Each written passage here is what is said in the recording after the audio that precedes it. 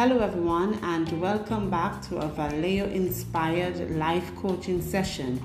I am Dr. Giselle Miller, your transformational life coach. I promote resilience, encouraging persons to push through the challenges of life, the rhetoric, in order for you to achieve the very best version of yourself. Today, we're going to be looking at self-sabotage. Are you engaging in self-sabotaging behaviors? When we think of self-sabotage, we think of those behaviors or thoughts that keep us away from what we truly desire most in our lives.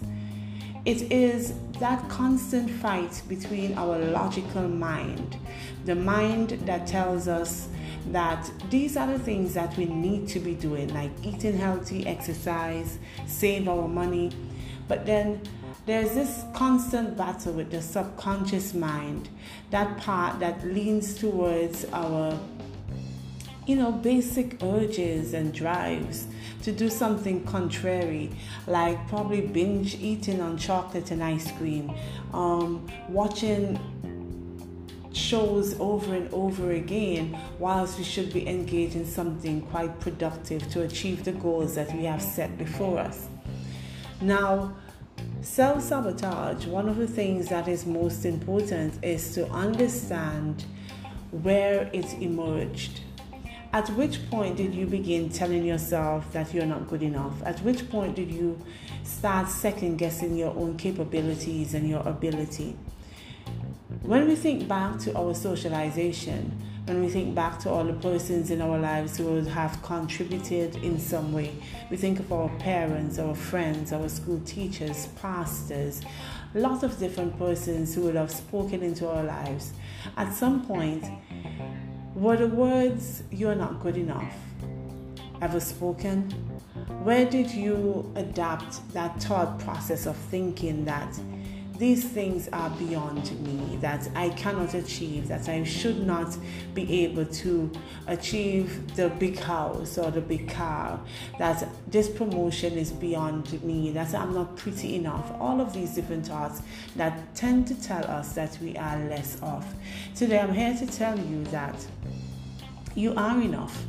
You have everything within you to succeed. You have everything within you to be the best version of yourself. What it takes, however, is you allowing yourself to be aware.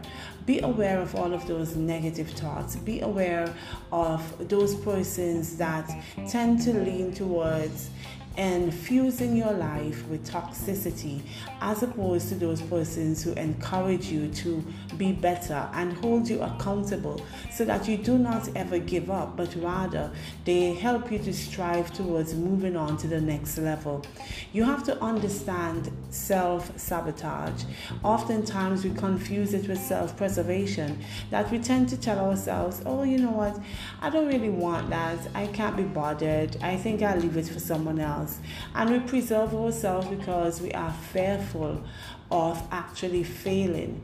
And we have to reprogram our mind, reconstruct our thoughts to understand that even if we are to fail, that it is our first attempt in learning, that you keep going, you don't ever stop. You understand that there are certain things that I need to develop, certain skill sets that I need to develop and I need to grow. So in opening yourself to these new opportunities, you learn more. You take on more, your attitude changes, and you understand that you have to maintain a positive attitude that will open the windows for your altitude.